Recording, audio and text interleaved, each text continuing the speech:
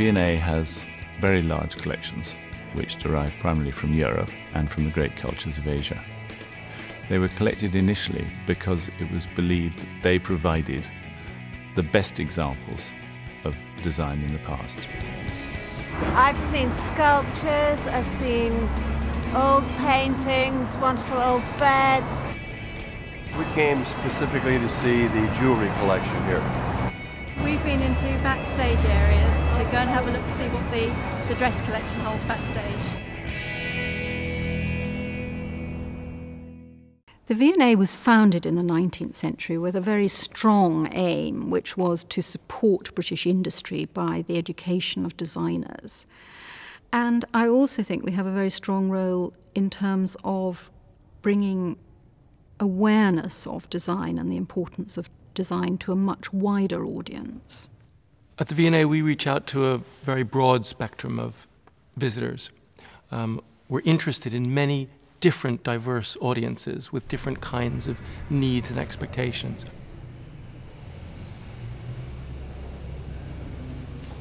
There are two things that we broadly try and do. One is to present our collections in a broad cultural context. That's to enable people to understand why things look as they do, what the culture that produced them was, who the leaders of taste were, what we mean by terms like style. I think it's really interesting because this display is challenging me to decide whether this object here is a real piece of Chippendale furniture or not. And that's something that museums don't normally do. So it's making me look really hard, and it's also giving me archival information so I can tell for myself what I think is the answer. And the other thing that we do is to try and explain to people what things are made of and how they're made. That's what we call our materials and techniques galleries. And they focus much more than would be the case in most museums on the how of the manufacture of objects as well as their appearance. Ironwork, silver. People within the museum approach creating them in very different ways. So if you go to the Ironwork Gallery, you see the concept of the museum as an encyclopedia. It's like opening an encyclopedia on the history of ironwork. Things are put up very simply, they're labeled very simply, and that's a mode of display that's actually been around in the museum almost since its founding, although that gallery was done in the post-war period. This object's really helpful for me because I'm doing a PhD on window grills in Renaissance Venice, and to be able to get close to an object like this and see how it's made is really, really important for my research.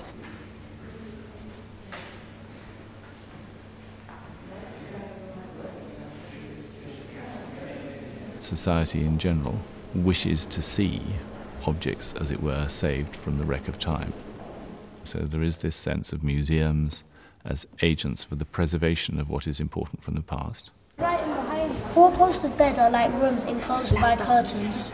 This bed is over 400 years old. Now, if something is kept for 400 years, do you think it's going to be in perfect condition? No. But museums can also be effective educational institutions, that using these collections, they can engage people in thinking about issues which they wouldn't really tackle if those collections weren't available to them. That's really nice. That's gold, isn't it? Yeah. How much do you think that gold, please? Like, how much money would it be? £900 million or something? No, that's more. Oh, more, man, more. Yeah, most museums, you just look at things. I want to be able to touch them. Museums can be powerful agents for making people feel that they belong in society. The fact that they are open, available, free to all, safe, welcoming, and full of interesting and sometimes beautiful objects creates a kind of sense of belonging to society, which of course museums only contribute to in a small way, but perhaps in a significant way. I think one of the fundamental changes that has taken place, certainly in the way that the museum looks at its visitors, is that we don't regard ourselves as the sole source of authority.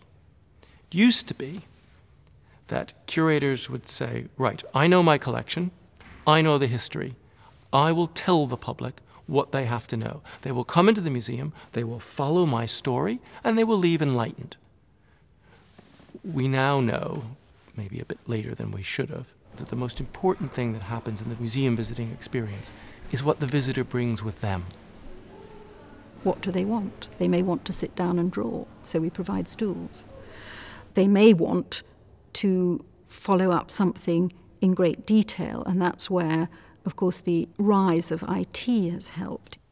Now, I enjoy coming to the V&A because I'm interested in glass. These particularly interest me because these are 18th century, and although they're glass, they're painted to resemble porcelain. This one here particularly interests me, Lamo in sap, and in fact there are some that I would like to find out more about. Despite all our aspirations, I think we probably do still offer very much our own view of our collections to visitors. But what is very interesting is that if you offer them the opportunity to engage, you very often learn a great deal from visitors. And I think one of the things that increasing use of IT will allow us to do is to offer visitors the chance to respond to our objects very directly, which in turn may lead us to look at them in a new light. Right, this says it's a cruet bottle. They're made circa 1765, enamel glass. And what's interesting is it says here, decorated by the painter, signing himself PP or PF. Now that I haven't seen before.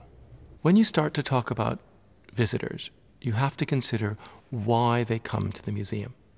And although there are lots of explanations, people want a day out, they might want to get out of the rain, they might want to learn about silver or ceramics.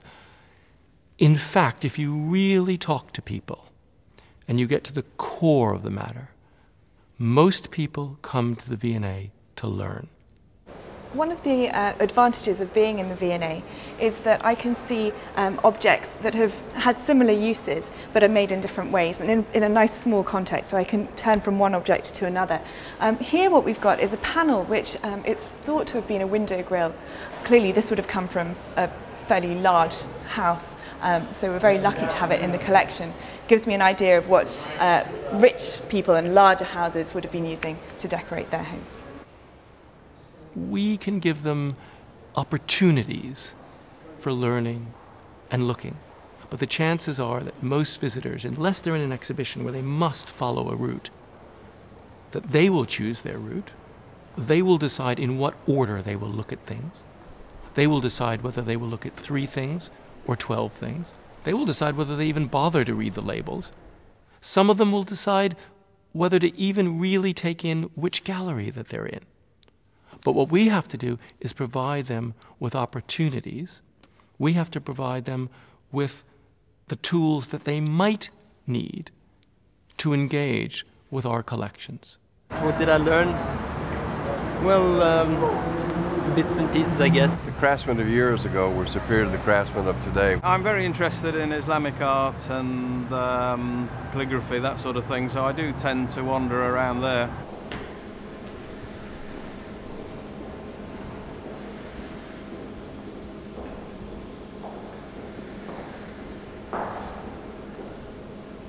I was on a bit of a magical mystery tour. I wasn't very clear where I was going. I didn't find it very clear what was coming next and where things were. I think you could come here probably all your life and still get lost, but that's part of the fun. I think you only have to go into the galleries with someone who perhaps has very little experience of objects to see those objects they light on in a completely different light because they're not bringing an expected response to them. And that gives great pause for thought. And it gives, I hope, to curators a much greater sense of modesty about what they're doing and about their ability to influence how visitors are going to think, how visitors are going to react to what we put on display. and we spent the better part of 2 hours just looking around because as a Yank, we don't have anything like that in the States. Il piacere è l'ambiente, proprio si respira cultura. It's a treasure trove. You will get to places that you never expected to go.